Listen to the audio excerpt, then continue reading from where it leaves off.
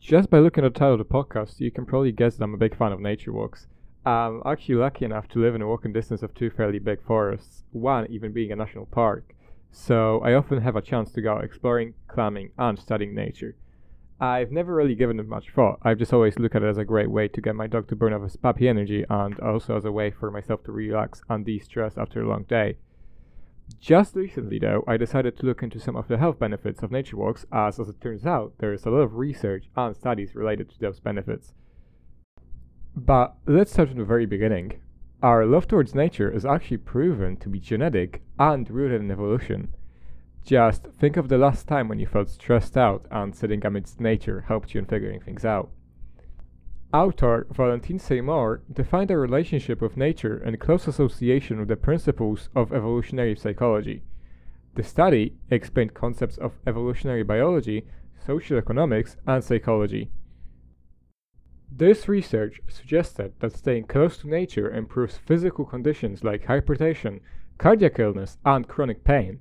Furthermore, a strong connection to the natural environment enhances emotional well-being. Besides, it also helps individuals suffering from mental health conditions like attention disorders, mood disorders, and different forms of anxiety. Nature-friendly people are also more environmentally conscious and responsible. They have a rational sense of using their physical space and are more proactive to enact on issues that might help in sustaining the environment they live in. In fact, there are many other studies available, all pointing to the same conclusion, that the closer we are to nature, the happier we feel. One study in particular, conducted by scientists in Japan, monitored the effects of a practice known as shirin-yoku, which literally translates to forest bathing. The study involved field experiments in 24 forests across Japan, with 280 participants in total. In each experiment, the scientists would send one half of the participants into the woods and the other half into the city. The next day, those who spent time in the woods would be sent into a city, and vice versa. At the end of the experiment, the scientists found that those who spent their day in forests had lower concentrations of cortisol, lower pulse, and lower blood pressure. Furthermore, researchers also found that the stress recovery rate was much higher in participants who were exposed to nature as opposed to those who saw urbanized ambiances. The flow of the study strongly indicated the role nature plays in improving our general mental health conditions, including stress. In other words, participants were less stressed when they were in nature as opposed to an urban environment. A different study from researchers at the University of Kansas and the University of Utah revealed that spending time in the great outdoors and away from modern distractions makes us more intuitive and creative. The researchers sent 56 participants on hiking adventures ranging from 4 to 6 days in the wilderness. During this time, the participants were not allowed to use any electronic devices. Ultimately, the researchers found that participants show a 50% increase in creativity, overall attention, and problem-solving abilities after just several days in the wilderness, away from technology.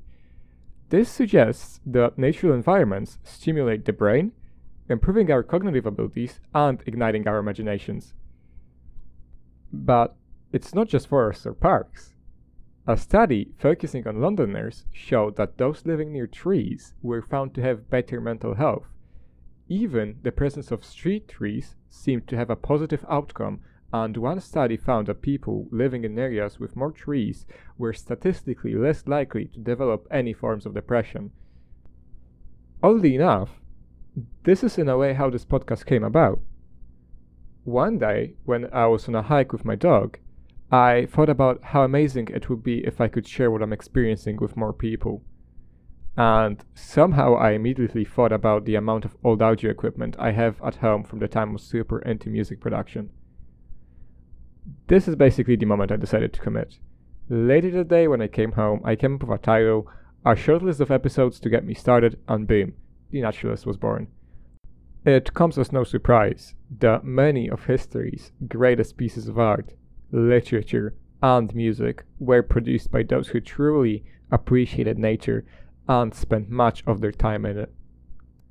We've almost exclusively talked about the well-being aspect of nature walks.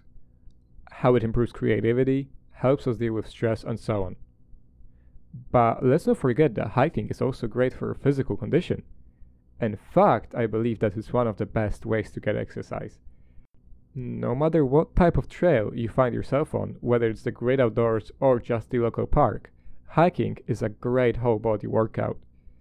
Nature walks are great for building stronger muscles and bones, and on top of that, they can also improve your sense of balance, heart health, and decrease the risk of some respiratory problems. Furthermore, hiking is also proven to decrease your blood pressure, which brings so many benefits in itself. Taking a walk outdoors, especially later in the day, is also proven to improve the amount and quality of sleep people get. Furthermore, these benefits are not limited to forest nature walks. Simply taking a stroll through the local park has shown many similar benefits, especially in a place that is far away from cars and close to trees.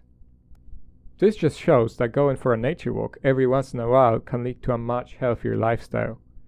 Now, I hope you'll find some time to go for a quality nature walk this week. Maybe even bring someone along with you for a shared benefit. And if you do, why not take some cool pictures and share them with me? You can feel free to do so by tweeting them at TheNaturalistFM on Twitter.